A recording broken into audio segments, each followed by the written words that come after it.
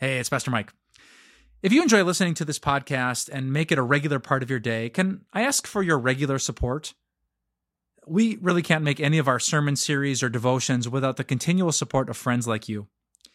Time of Grace, in case you didn't know, is 100% donor funded, meaning it is your gifts that make it possible for us to use television and print and digital media to share the good news of God's amazing grace.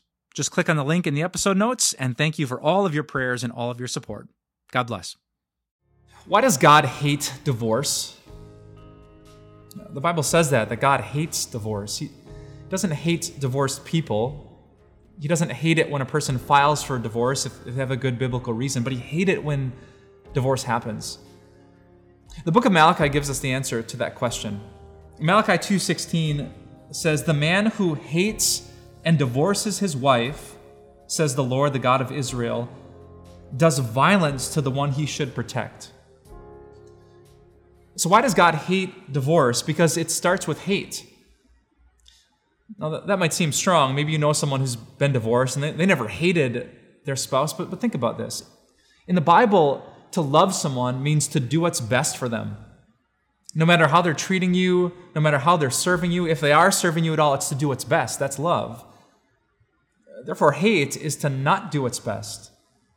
You don't have to spew vile words when you stop trying, when you stop submitting, when you stop serving.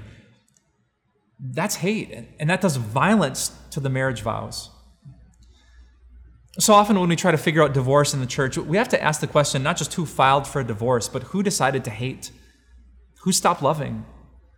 Who turned to friends before their spouse? Who turned to alcohol before their spouse? Who turned to flirting, to cheating, to violence, to domestic abuse before their spouse? That's the stuff that God hates because it leads to a place that he hates, one flesh being ripped into two.